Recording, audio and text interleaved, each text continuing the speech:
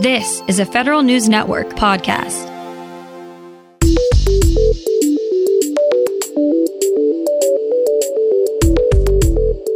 Coming up on today's Federal Newscast, President Biden lays out an executive order to require vaccinations of all federal employees, but what does it mean for contractors? We get some reaction from federal employee unions over the new EO. And the Transportation Security Administration is not messing around when it comes to those mask mandate fines. These stories and more in today's Federal Newscast.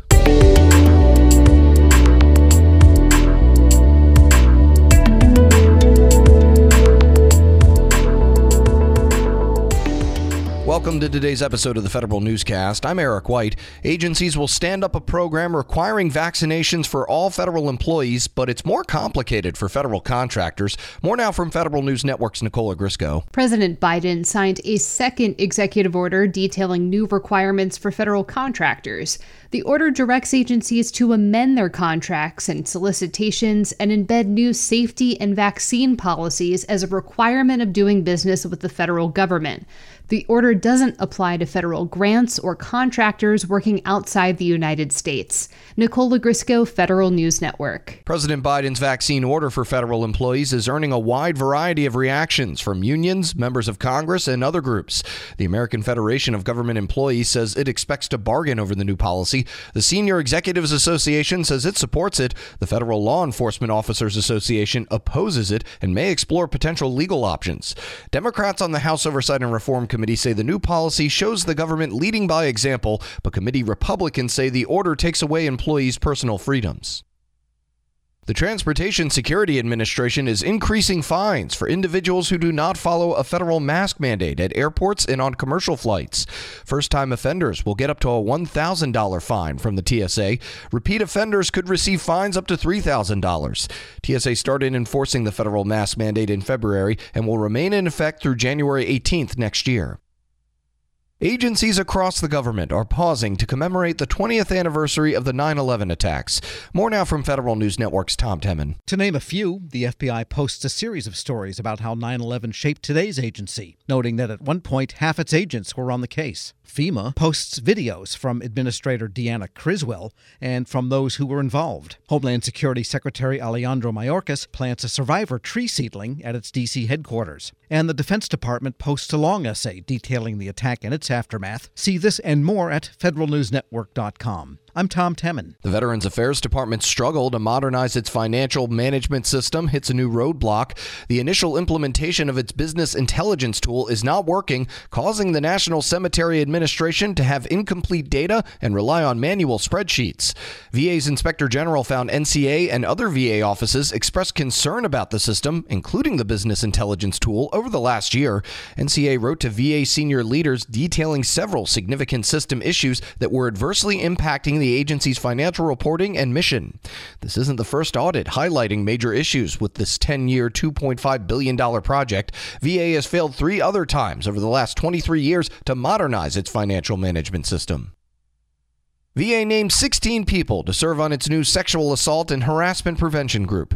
The group will advise VA Secretary Dennis McDonough on potential policy changes that might help VA eliminate sexual assault and harassment inside its facilities.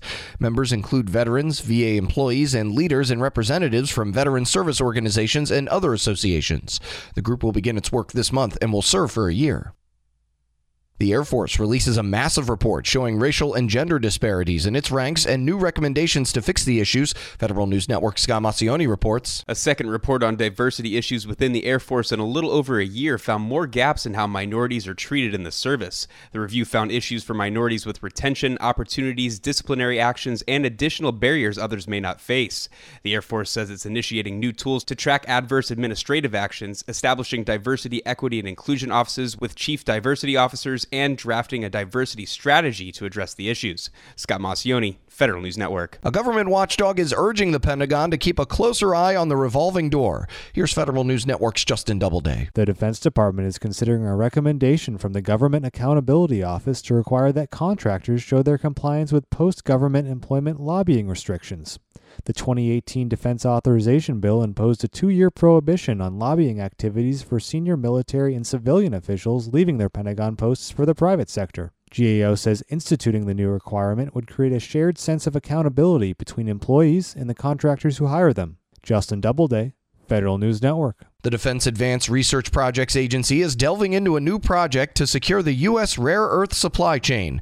The program aims to design microbes to mine rare earth elements in a more environmentally friendly and efficient way compared to current mining practices.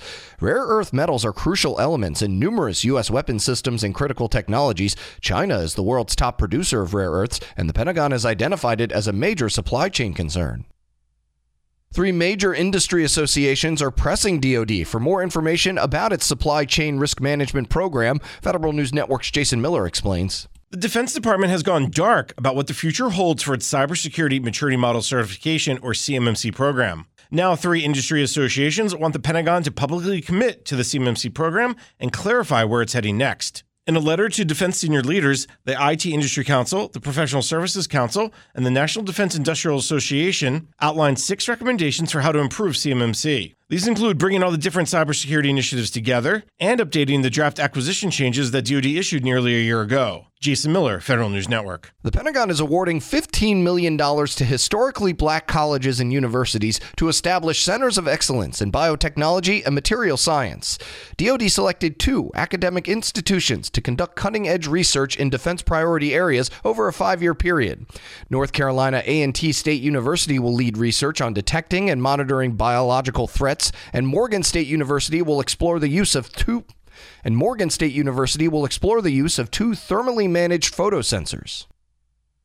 And the Postal Service is adopting new technology to meet its mission. Federal News Network's Jory Heckman reports. The Postal Service saw the most progress adopting data analytics and mail innovations like QR codes over the past decade, according to its Inspector General. In a review of the agency's tech portfolio, the IG found USPS could do a better job putting more of its massive data inventory to better use.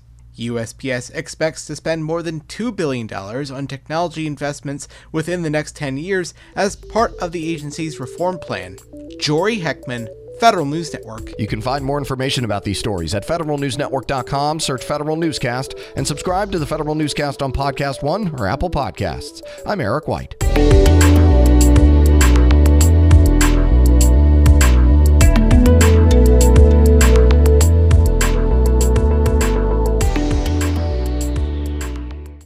Whether it's Baker's Simple Truth Turkey or mac and cheese with Murray's English Cheddar, or pie made with fresh Cosmic Crisp apples, there are many dishes we look forward to sharing during the holidays. And Baker's has all the fresh ingredients you need to turn today's holidays into tomorrow's memories. Baker's, fresh for everyone. Get more ways to save at the Buy 5 or More Save $1 each sale. Just buy 5 or more participating items and save $1 each with card. Baker's, fresh for everyone.